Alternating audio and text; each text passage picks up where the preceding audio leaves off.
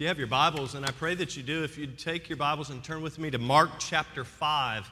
Mark chapter 5 this morning in the precious Word of God, and I'm excited to be in the Lord's house, amen.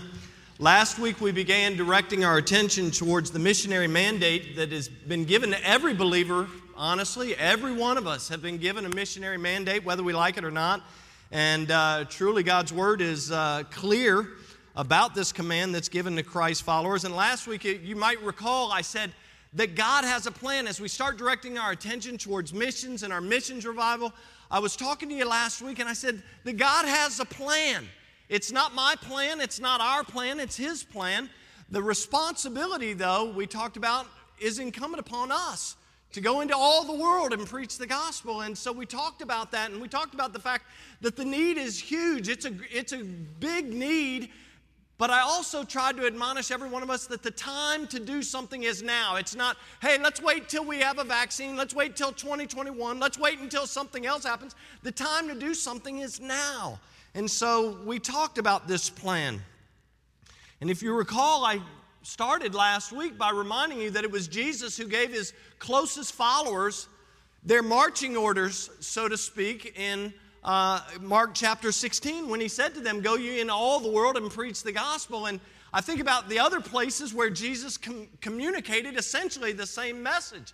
When we think about that message, we think about in Matthew chapter 28 and verse 19, when Jesus said, go ye therefore and teach all nations, baptizing them in the name of the Father and of the Son and of the Holy Ghost. Listen, He was pretty clear about the plan, if you please. Before His ascension into heaven, you remember or recall that He told His disciples in Acts chapter 1 in verse number 8 that they would actually be witnesses unto Him, both in Jerusalem and in all Judea and in all Samaria. And notice He said, unto the uttermost part of the earth. Listen, that's why we want to support missionaries going to nations that don't even allow missionaries. Hold on, let me say that again. That's why we want to support missionaries that go to places where they don't even allow missionaries. Creative access. We want missionaries to get into the country so that they can tell other people about Jesus. Why would we ever want somebody to die and go to a devil's hell? And yet sometimes I think that's how we live our lives. In Luke chapter 24, it was Jesus once again who declared in Luke 24, verse 47, repentance and remission of sins should be preached in His name among, what does He say? All nations. And He told them, He said, listen, start right here at home, right here in Jerusalem, and then take it all around the world. And then we think about after His resurrection in John chapter 21, He proclaimed to His closest followers, remember, He reveals Himself and nobody believes that He's risen from the dead. And then finally in John chapter 20 and verse 21, Jesus appears to His disciples and He basically says, hey, listen, as my Father has sent me, even so I'm sending you. He says, I'm sending you to go take the hope of the gospel into all the world. And it's the same.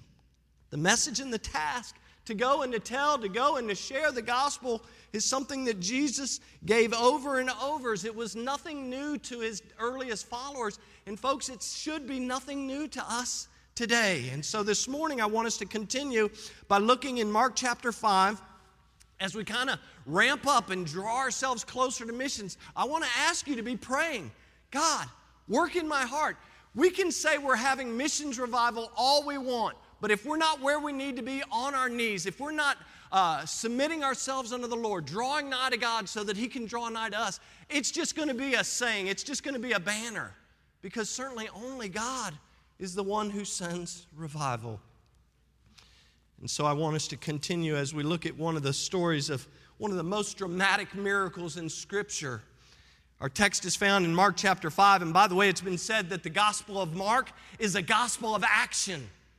Think about it. The Gospel of Mark is a gospel of action. You may or may not know this, but there are more miracles revealed in Mark's gospel than in any other gospel account. In fact, in Mark chapter 5, there's 3 such miracles revealed right here before us. And I would say we could probably see a few more even in this chapter. By way of giving you a little bit of background, if you look at Mark chapter 5, we're going to see a group of people known as the Gadarenes. They lived in an area called Gadara. And so some of you are like, oh no, he's going to talk about the maniac of Gadara. Yes, I am. And so these Gadarenes, they live in this area of Gadara, and what you need to know about these people is they're from the tribe of Gad. And give you a little bit of background, this tribe of Gad, along with the tribe of Dan and half of Manasseh's tribe, when they were following Joshua, they get to the Jordan River. And God has a plan for them to cross the Jordan. By the way, the Jordan River is a symbol of death. And so you hear many times, you'll hear old school pastors talk about crossing over chilly Jordan. Well, it was a symbol or a sign of death. And so he was saying, hey, listen, death to yourselves. Go over into the land of Canaan, the land that I've prepared for you. But here's what happens. The tribe of Gad, the tribe of Dan, and half of Manasseh's tribe said, nope, we're not going. We're going to stay on this side of the river because look at how beautiful this land is. I remember a story about Abraham and Lot. You remember? They were choosing up lands. Well, Gad, Dan, and half of Manasseh's tribe, they said, we're going to stay on the east side of the river. Folks, can I tell you without going into detail, and this is not the message, but every one of those individuals that made that choice to stay on the east side of the river, they stopped short of the plans that God had for them.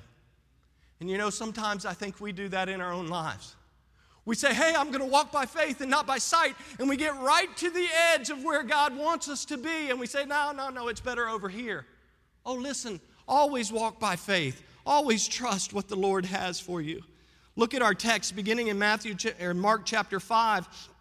By the way, a few weeks ago we were talking about the incident that takes place in the last 7 or so verses of Mark chapter 4. You remember where Jesus, he rebukes the wind and he calms the sea. He's in the back of the boat. Remember I said he's in the back of the boat on his MyPillow, and the disciples come to him and they say, hey, don't you care that we're about to die? You remember Jesus says, why are you so fearful? And he gets up and he says, peace be still to the wind, and the sea's calm. You remember that story? Well, this is right after. So Jesus tells his disciples, says, hey, get in the boat. We're going to cross to the other side. This, Mark chapter 5, is why he said we're crossing to the other side. Isn't that good news? You know, that our good shepherd, he'll go after the one. Even leaving the 99, he says, we're going to the other side. Well, why are we going to the other side? Why are we in the midst of this storm? Well, here it is in Mark chapter 5. Let's read our text together. Beginning in verse 1. The Bible says, and they came over unto the other side of the sea into the country of the Gadarenes. And when he was come out of the ship, immediately there met of him a man of the tombs, a man with an unclean spirit, who had his dwelling among the tombs, and no man could bind him, no, not with chains, because that he had been often bound with fetters and chains, and the chains had been plucked asunder by him, and the fetters broken in pieces. Neither could any man tame him. And always, night and day, he was in the mountains and in the tombs, crying and cutting himself with stones. But when he saw Jesus afar off, he ran and worshipped him, and cried with a loud voice and said, what have I to do with thee, Jesus, thou Son of the Most High God? I adjure thee by God that thou torment me not. For he said unto him, come out of the man, thou unclean spirit. And he asked, what is thy name? And he answered, saying, my name is Legion, for we are many. And he besought him much that he would not send them away. Notice that word, them, away out of the country. Now there was nigh unto the mountains a great herd of swine feeding. And all the devils besought him, saying, send us into the swine, that we may enter into them. And forthwith Jesus gave them leave, and the unclean spirits went out and entered into the swine, and the herd ran violently down a steep place into the sea. There were about 2,000 and were choked in the sea. And they that fed the swine went and told it in the city and in the country, and they went out to see what it was that was done. And they come to Jesus and see him that was possessed with the devil, and that he had the legion sitting and clothed and in his right mind, and they were afraid. And they saw it, and they that saw it told them how it befell him that was possessed with the devil, and also concerning the swine. And they began to pray him to depart out of their coast. And when he was coming to the ship, he that had been possessed with the devil prayed him that he might be with him. Howbeit Jesus suffered him not, but saith unto him, go home to thy friends, and tell them how great things the Lord hath done for thee, and had compassion on thee. And he departed, and began to publish in Decapolis how great things Jesus had done for him. And notice the Bible says, and all men did marvel. Let's go to the Lord in prayer. Father, we thank you for your word. We thank you for the opportunity to be in your house, to sing songs of praise and worship to you, the Most High God. Lord, we ask that you would work in our hearts and our minds this morning, that you might have your will and your way. And God, we certainly pray that if there's one in this room, one that is watching or worshiping with us, that doesn't have a relationship with you through your Son, Lord, I pray that today would be the day that they would realize their need of a Savior and that they would call out upon the name of the Lord for the forgiveness of sin. Lord, I pray for those who are here who are believers, who may have taken a step backward from that missionary mandate to go and to tell. Lord, I pray that you would work on all of our hearts as we desire to be used of you, God, at this church and in this area and all around the world. Lord, I pray that you would do what only you can do, and we'll be careful to give you the praise and the glory and the honor for it all. And it's in Jesus' precious name that we do pray, and for his sake, amen and amen. Well, if you notice with me in our text, right away we see that as soon as Jesus lands on the eastern side of the Sea of Galilee, he's met with this condition. Look here in the first few verses. He's met with a man with a condition that's really desperate. He's hopelessly possessed. Look, honestly, if you start looking in verse 2 and following, he's a scary sight. This guy lives in the mountains. He's among the tombs. He's been chained up. Think about this. The people are so fearful of this guy. He's possessed with so many demons that they have chained this man up like an animal, and yet they cannot control him. The chains don't hold this guy. He's running amok. He's living among the dead, if you please. No one could tame him. No one could subdue him. And if you look here, it says that he was wild. This guy's not in his right mind. I guess I wouldn't be in my right mind either if I was controlled by thousands of demons. And so we see what's going on. And in fact, if you look over in verse 15 tells us after the fact that he's sitting upright and he's clothed, which tells me that when Jesus arrives in this land, this dude is running around naked. Things are so bad. He's probably filthy. He's running around naked. And guys, can I tell you, look at verse 5. There's nothing new under the sun, as Solomon says. This guy is destroying himself. He's cutting. He's going through the practice of cutting himself with stones. Do you know that that's something that takes place in our society over and over and over again, even today? This guy is cutting himself. There's nothing new. I'm guessing this guy probably felt like no man cared for his soul. You know, like Psalm 124 and verse 4 says, and there was no man that cared for my soul. I'm guessing this guy felt like, man, there's nobody that cares for me. I'm out here. I've been banished to the mountains. I've been banished to live among the dead. They've tried to chain me up. They've forsaken me. Nobody wants to talk to me, and they get crazy when they come into contact with me. The others of the area had cast this demon-possessed maniac aside. But when Jesus arrives, he cares for the man. This man had suffered physically, mentally, and spiritually because of these thousands of demons. And notice with me, and I want you to notice verse 6. Look at verse 6 and 7, because the Bible says that the man actually worships and acknowledges Jesus as the Son of God. Let me ask a question. How does he know that this is Jesus? He's out in the midst of the mountains and the tombs. He's never seen Jesus, so how does he know? I'll tell you how he knows. It's the demons. The demons tell him he knows. See, this guy, he sees Jesus, and the demons immediately know that the Son of God is in their presence, and they go running. And so they reveal to this man that it's Jesus. And you know what? James chapter 2 and verse number 19 reminds us that the devils also believe in God. They believe in God so much. Do you know what? Sometimes I think they actually do more than we do. They tremble. See, they believe and they tremble because they know that God is real. And so here in verse 6 and 7, he worships and acknowledges God. And in verse 7, notice it also says he cried out with a loud voice and said, "What do I have to do with thee, Jesus, thou Son of the Most High?"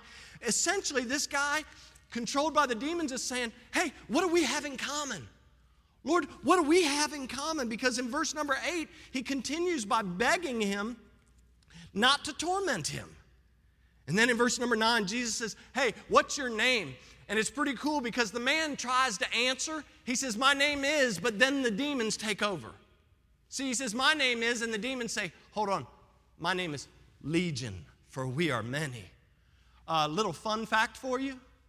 Do you know that a Roman legion of soldiers, now think about this, you know that in the text it says there were 2,000 swine? A Roman legion of soldiers was typically 3,000 to 6,000 men. This demon references themselves as legion. I'm guessing that there's between 3,000 and 6,000 demons residing in this guy.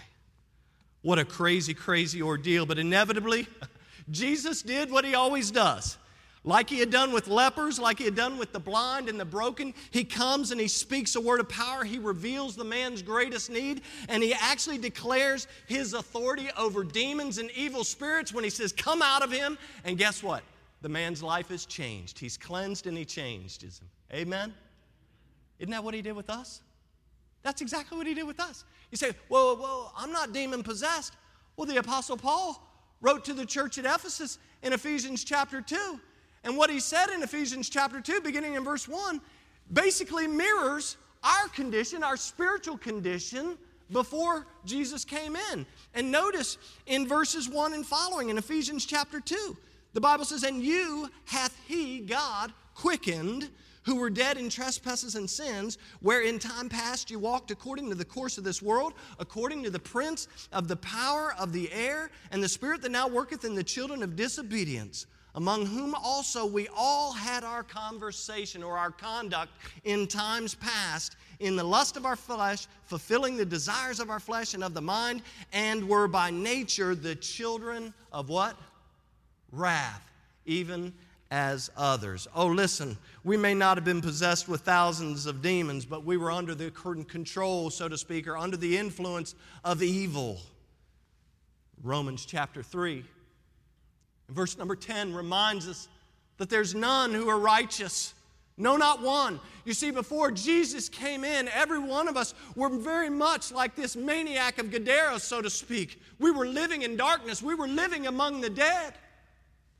But thank goodness, because I stopped in verse number 3 of Ephesians chapter 2, but thank goodness for verse 4, 5, and following. Because in verse 4, the Bible says, but God. Do you know, I love this verse because typically when you and I say something to somebody, we'll say, hey, Brother Rick, that's a great thought, but. We've talked about this before, even in our Sunday school class, but. And so typically when we start to, sometimes we give people lip service. Yeah, let me ask you, anybody here honest? Say, I give people lip service. Thank you, Mark. Mark's the only honest person. And Trevor and Mark, my honest guys. You ever give somebody lip service? You know what I mean? You say something nice when you really don't mean it. Oh, now I hear laughter going on. See, we give people lip service. We say, I hear this. Oh, you look so pretty today. But, right? Or you did a good job, but I could have done better, right? I'm so thankful for verse 4. Because every time in Scripture, do a study. Every time in Scripture where you see it saying, but God, something good is about to follow. When it says, but God, see, we were dead in our trespasses and sin. Verse 4 says, but God, who is rich in mercy. Oh, I'm so thankful for the mercy of God, amen? It says, but God, who is rich in mercy for his great love wherewith he loved us, even when we were dead in sins, hath, what does it say? Quickened. He hath, that word quickened is kind of an interesting word. It means he has reanimated us. He has made us alive. He has caused us to pass from death to light. To life, rather. Darkness to light. I'll get it straight here in a second. Oh, listen. By grace we are saved. It ends out there in verse number 5. Oh, yes, with God all things are possible. Amen?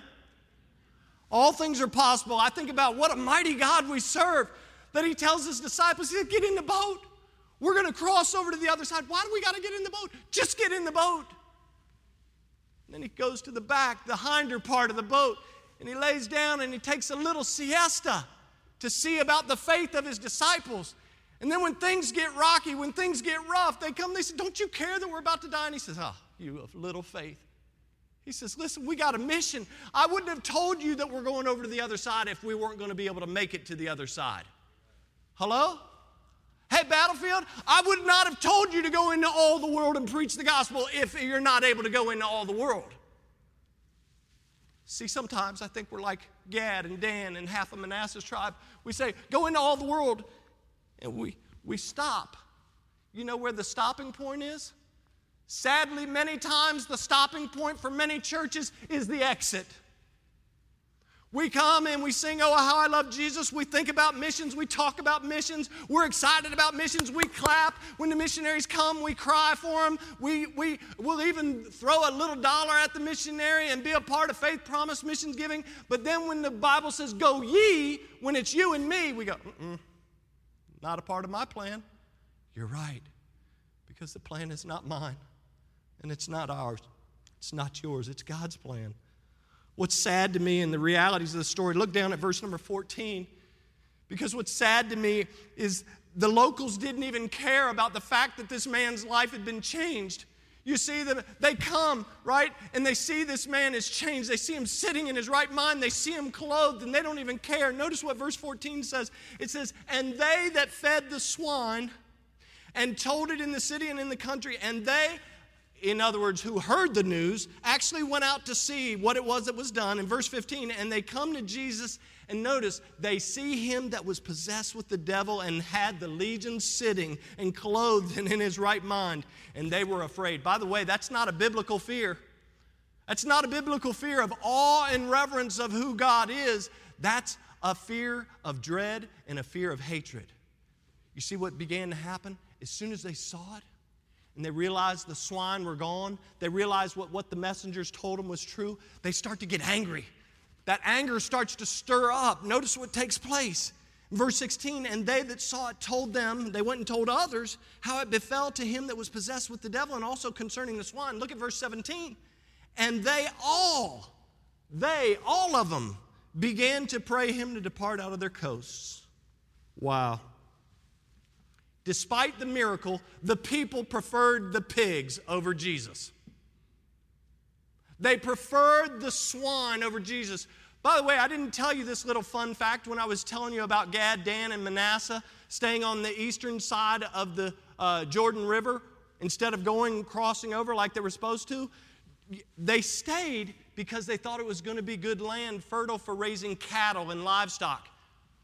But now they've sunk their standards so low that they're in the big pig business. Mosaic law forbade that. And yet they're concerned about the pig business.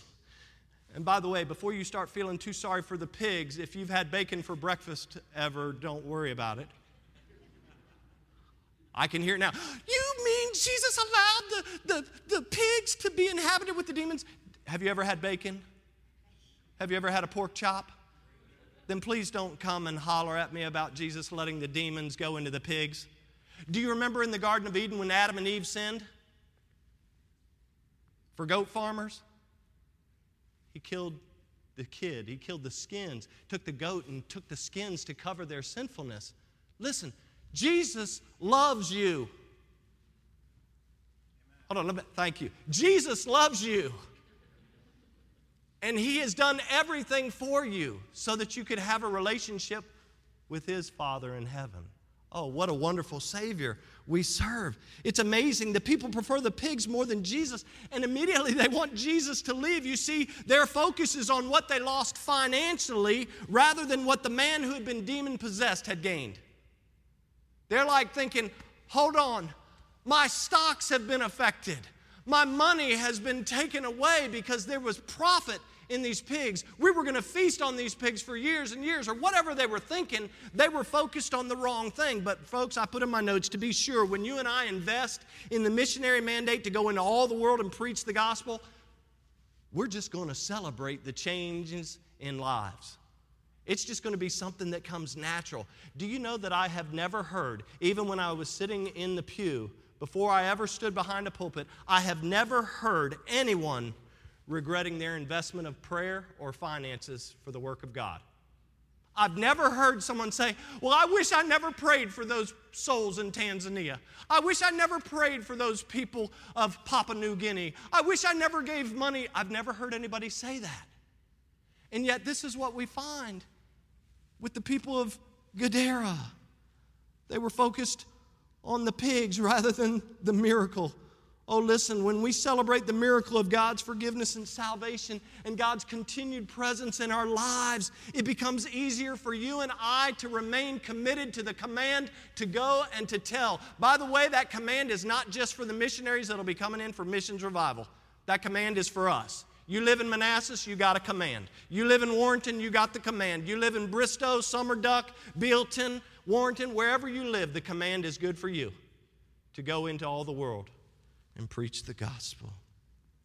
Unfortunately, in many places and churches today, the mission, yes, the mission to take Jesus to the world falters because many times people are more focused and concerned about the so-called pigs or the economics of missions rather than the extraordinary work of Christ. We can't do it, Pastor. Do you see what's happening in 2020? We just can't do it. We don't have the resources. I don't see anybody's pants wore out from being on their knees in prayer. And I don't see anybody in this room about to pass out because they haven't eaten. What do you mean we can't do it? Oh, we have a mighty God. Oh, we can do all things through Christ which strengthens us.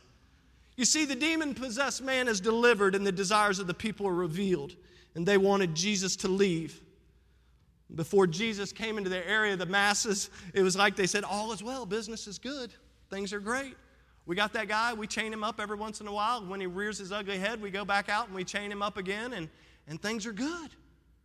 But when Jesus comes and a life is changed, their immediate cry is, leave us alone, get out of here, you've ruined our business. By the way, I can assure you that if that's your prayer today, if that's your prayer for Jesus to leave you alone, to get out of here and let go of your business, He'll oblige you. Listen, He'll oblige you. Oh, we have to be very, very careful what we ask and what we pray for. I think about this man. Look at verse number 18. This man who had been possessed with thousands of demons, he desires something different. Look at verse 18. The Bible tells us that when Jesus was coming to the ship, notice, it says he that had been possessed with the devil, he prayed. That word is parakaleo. It's the same word that we find in verse number 17 where the people were actually praying that Jesus would leave. They're actually desiring and imploring him to leave. The opposite is true in verse number 18. It's the same exact word when he says he prayed him that he might be with him. He's begging Jesus. He's like, hey, let me go with you. I've had enough of this place. Let me leave. Let me be with you.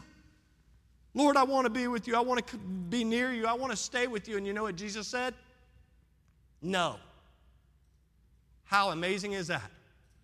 Jesus actually approves the people's request. Ironically, he approves the people's request to leave, but he denies this man's request to leave with Jesus. What an ironic statement. Look at verse number 19. Verse number 19, the Bible says that Jesus suffered him not, but saith unto him, go home to thy friends and tell them how great things the Lord hath done for thee and had compassion on thee. You see, Jesus knew what was best for this man's life, and he knew what was most profitable, what was the greatest benefit for building his kingdom. And so he tells this man, he says, listen, I know you want to come with me. I know you want to get in the boat. He says, but I need you to stay out of the boat. I need you to stay here. I need you to go back into this area. I need you to go back to your friends and to your family, and I need you to tell them all the great things that God has done for you. I need you to tell them about the compassion that has been shown on you this day. And so he tells the man to go and to tell. I think about, I said at the beginning, you remember Jesus told his disciples that they would be witnesses unto him both in Jerusalem and in Judea and Samaria and the uttermost part of the world. Do you know that a witness can only tell what they absolutely know for certain? An honest witness. Let's just say that. An honest witness.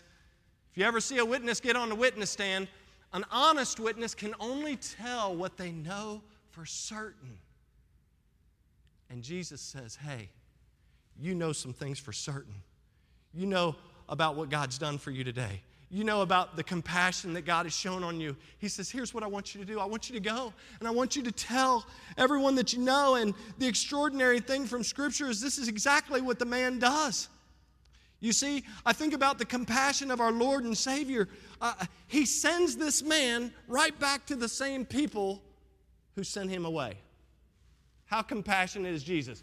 They say, get out of here, get out of here, get out of here. The guy says, can I go with you? I want to get out of here. Maybe the guy's fearing what the people would do once Jesus left because he's now the cause of their business being wrecked. And so he says, can I go with you? And think about it. In that instant, the compassion of Jesus says, no, you're going to stay here, and I want you to go spread the news of what's taking place here today. Oh, what a compassionate Savior. Jesus, the one who spoke the demons out of this man's body, now commands him to go and to tell. He doesn't abandon the man, but he actually empowers the man. Notice the man's response in verse number 20. The Bible says, and he departed in obedience. He departs and began to publish. And that word publish means that he begins to herald and proclaim this news in Decapolis.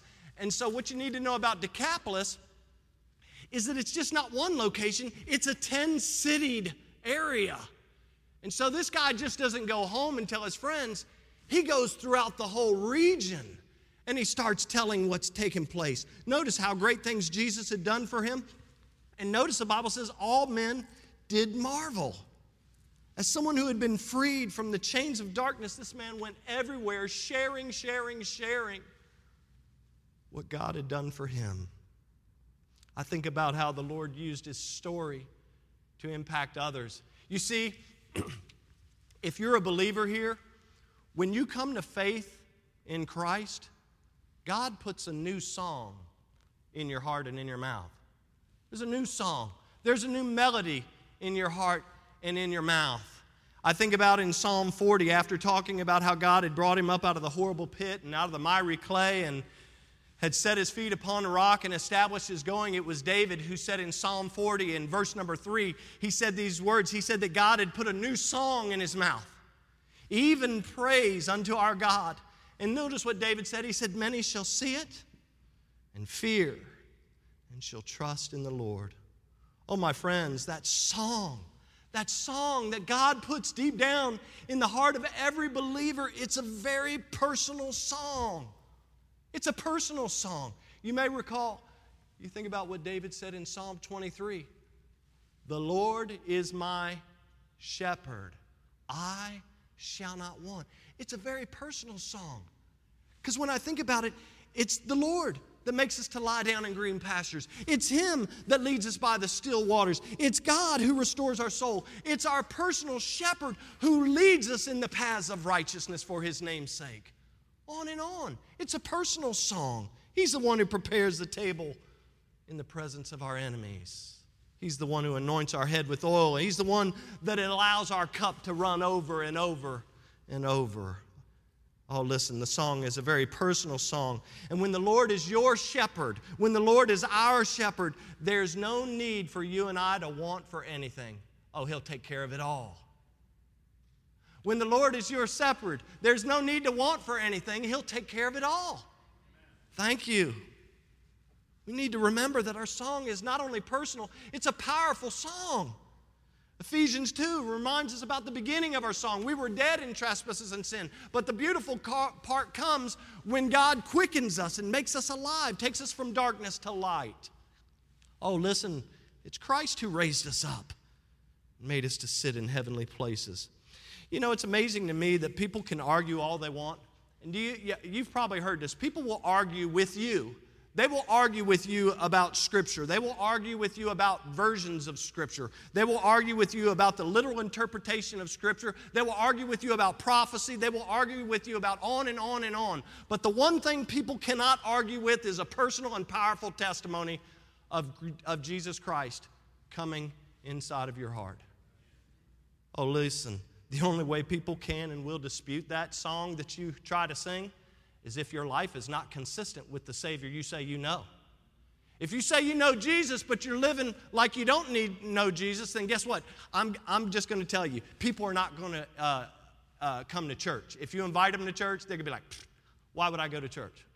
Why would I go there? because you say one thing, but you live differently. See, it's so very, very important how we walk with the Lord. As I wrap this up, I think how interesting it is that Jesus in Mark chapter 5, he leaves this area. And the next time we see Jesus coming back into the area is in Mark chapter 7. Look at Mark chapter 7. I want you to see it. The next time we see him coming back into this area is Mark chapter 7, and I want you to see what takes place. Look in verse 31. Drop down to verse 31. The Bible says, "And again, departing from the coast of Tyre and Sidon, he came unto the Sea of Galilee through the midst of the coasts of Decapolis," the 10-city region where this guy has been spreading the news. Watch what takes place.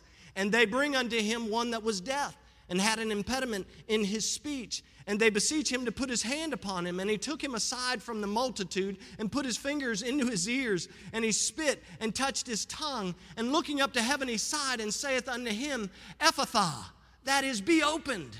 And straightway his ears were opened, and the string of his tongue was loosed, and he spake plain." Look at verse 36. "And he charged them," all the people that are gathered around, "he charged them that they should tell no man." Watch. The people who wanted him gone in Mark chapter 5, watch what takes place now. It says, "And he charged them that they should tell no man. But the more he charged them, so much the more a great deal they published it." Oh, there's a change that has taken place in the region of Decapolis. Look, it goes on in verse 37. "And were beyond measure astonished, saying, He hath done all things well. He maketh both the deaf to hear and the dumb to speak." And if we were to go over to Matthew's gospel in Matthew chapter 15, in Matthew 15 and verse 31, the Bible records this. It says, "Insomuch that the multitude wondered when they saw the dumb to speak, the maimed to behold, the lame to walk, and the blind to see." And notice what they did. "And they glorified the God of Israel." What changed? The people who were mad about the pigs, the people who were focused on the finances of what had taken place in their lives, are now glorifying the God of Israel. They're now wondering at all the things that are taking place. And if you and I were to go back to Mark chapter 8 and continue reading the passage, what you see is that Jesus does what he always does. You see, the people are gathered around, and you know what Jesus does? He feeds them. The multitudes are gathered around. That's a passage where Jesus actually, the people don't want to leave. And so what does Jesus do? He feeds them. He feeds them. Oh, what makes the difference? Well, what made the difference was this once demon-possessed man is now obedient to the call of Jesus. And he goes and he tells everyone, everywhere, what had taken place in his life. You know, someone has said that we are to fish where the fish are and to labor where the harvest is. Do you know, as I look out here in this room today, and I understand we still have people who are concerned about COVID and are not here in person, but do you know this? Not only this sanctuary is not full, but sanctuaries all around the world are not full today. The statement says that we're to fish where the fish are and to labor where the harvest is. Last week I closed by sharing with you in John chapter 4 and verse 35 that Jesus had told his disciples to lift up their eyes and to look onto the fields, for they are white unto harvest. Oh, my friends, the fields are all around us. Northern Virginia, the fields are all around us. There's plenty of people to go around. I hear people, well, they just planted another church in Warrenton. Well, good, praise the Lord. Someone called me and said, well, this church is planting another church. I don't care. Just tell people about Jesus. Do we think we've reached everybody in Northern Virginia with the gospel of Jesus Christ? No, I don't think so. Thank you. Thank you, honey. My wife answered. Let's not assume. Let's not assume that everyone knows the gospel. Let's not assume that everybody understands that God loves them, that he so loved the world that he gave his only begotten Son, that whosoever believeth in him would not perish but have everlasting life. Let's not assume these things. In Psalm 107, in verse number 2, and I promised my wife last night that I wouldn't sing that song. The Bible says, let the redeemed of the Lord say so. If you've been redeemed by the blood of Jesus Christ, It is your duty, it is your missionary mandate just as much as it is my mandate to say so. Let the redeemed of the Lord say so. Well, God will take care of it. He wants to use you to take care of it. Go and tell people about the good news of the gospel. Tell people that God loves them. Honestly, I put in my notes, and it was funny, Andy was in his prayer. Andy was saying about how we mess up. People are messed up. Sometimes we just deal with messed up people, don't we? That includes us. Before you get your halo on too tight and you think, yeah, pastor said other people are messed up. That includes me and you. People are messed up. Just like us and just like this man who was possessed with thousands of demons in this passage. It takes the power of God to set people free. It takes the Word of God and the Holy Spirit of God to set people free. That's how people come to faith in Christ. And there's a tendency, if we're not careful, here's the tendency. We want to be just like that man, right? We want to get in the boat. Hey, Jesus, can I come with you? I've learned all I need to learn. I know everything I need to know. I want to come with you. Let me get in the boat and ride around with you because it looks pretty cool. Those guys that are following you, man, I want to be just like them. Jesus says, oh, you want to be like them? Then go and tell your friends. You want to be like them? Go and tell your friends all the great things that God has done for you. Go and tell your friends about God's compassion on you on this day. Oh, listen, it's fun to ride around in the boat with Jesus. But you know what, ultimately, and I'm not saying that's a bad thing, but ultimately, we're called to serve Jesus by sharing Jesus with others.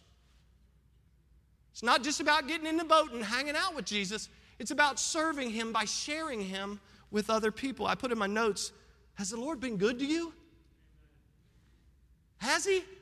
Has the Lord blessed you? Has the Lord healed you? Has the Lord delivered you? Then the message that Jesus gave to the maniac of Gadara is the same message that He's given to you and to me today, and that is to go and to tell. And the result, or as I even mentioned it last week, that I didn't really understand the statement, the proof is in the pudding. I said that last week.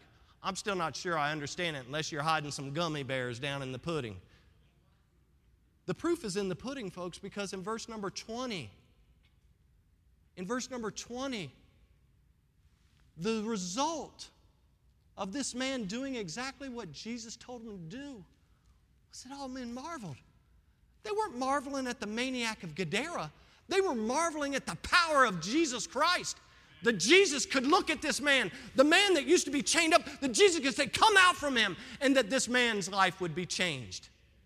That's what they were marveling about. They were like, this must be God. Because no man does it. And yeah, all the rumors circled about. They said, oh, this guy's doing works through the devil. Oh, but that was proven not to be so too, wasn't it? Oh, my friends, do you know Jesus? If not, I beg you to be saved today. Trust Him today. He loves you. He loves you so much that He gave His life for you. He wants you to have a relationship with Him. He wants you to know Him. He wants to fellowship with you. He wants to give you His Holy Spirit to lead you and to guide you and to direct your life. If you've never trusted Christ, trust Him today. It's as simple as calling out on the name of the Lord for the forgiveness of sin. You don't need me to do it. You just simply say, God, I realize I'm a sinner. I trust that You are who You say You are. I need You to come into my life and change me. And you can do that right where you are, whether it's behind a computer screen or a TV screen at home or right here in this room. If you don't know Jesus, please trust Him today. But if you're here and you say, hey, I'm a believer, I know Jesus, then I'm going to beg you and I'm going to ask you and I'm going to implore you, and if I could pay you, I'd pay you. I'd say, listen, just go and tell. Just go and tell. Tell other people about the great things that God has done for you.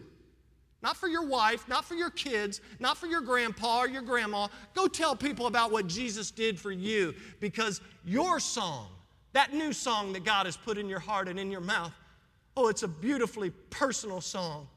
And it's a powerful song that God wants to use to bring others unto Himself. Would you pray with me this morning? Father, we thank you for the time that we've had in your word. And God, certainly the opportunity is open now for people to trust Christ as their Savior. Lord, I pray that if there's somebody in this room, somebody watching that has never trusted the Lord, has never forsaken their sinfulness, never asked the Lord to forgive them of their sin, God, that today would be the day that we'd stop playing church, that we would get real, that we would get serious about our need. That just like the maniac of Gadara, before Christ, we were dead in our trespasses and sin. But because of your love, because of your great mercy, God, that we can have forgiveness in our life. Lord, I pray for others who know Christ as their Savior. They understand. They know the missionary mandate. Some people may have been sitting in this church and sitting in other churches for years and years and years, and have still yet to go and tell. Still yet to tell their family that they're born again. Still yet to tell their friends what Jesus has done. So God, as we draw closer to our missions revival, God, help us all to be willing, to be ready, to go out and to share the truth and the love of Jesus with others. God, that you might work, that you might use our personal and our powerful story, that song that you've placed in our heart, to draw men and women and boys and girls unto yourself. God, I pray that you would be with our missionaries who have given their lives to go to the uttermost part of the world. I pray that you'd sustain them, that you'd strengthen them, and that you'd continue to use them, that you'd give them fruit for their labor as they live for you. Lord, I pray that this message has been an encouragement, God. God, that we just don't take it as some other little story, but that as we take it as an opportunity that we can use in our life to go away from this place in such a manner that you would receive glory beyond what we've ever seen. Lord, I pray that you have your will and your way as we open up the altar, God. Certainly the altar is open for people who are looking for a church. The altar is open for people who need to make professions of faith, people who want to come and offer themselves to be baptized. The altar is open for people just to come and to praise your name or to seek your face in some way. Lord, it is a place of help as we come to the throne of your grace. It is a place where we can find help in our time of need. Lord, I pray that you will work as only you can in our lives in the coming days. And we'll give you the praise for it all. In the precious name of Jesus and for his sake, all of God's people said amen and amen. Thank you so much for listening. If you'd like more information about our ministry, check out our website at battlefieldbaptist.org or follow us on Facebook and Instagram. We'll see you next time.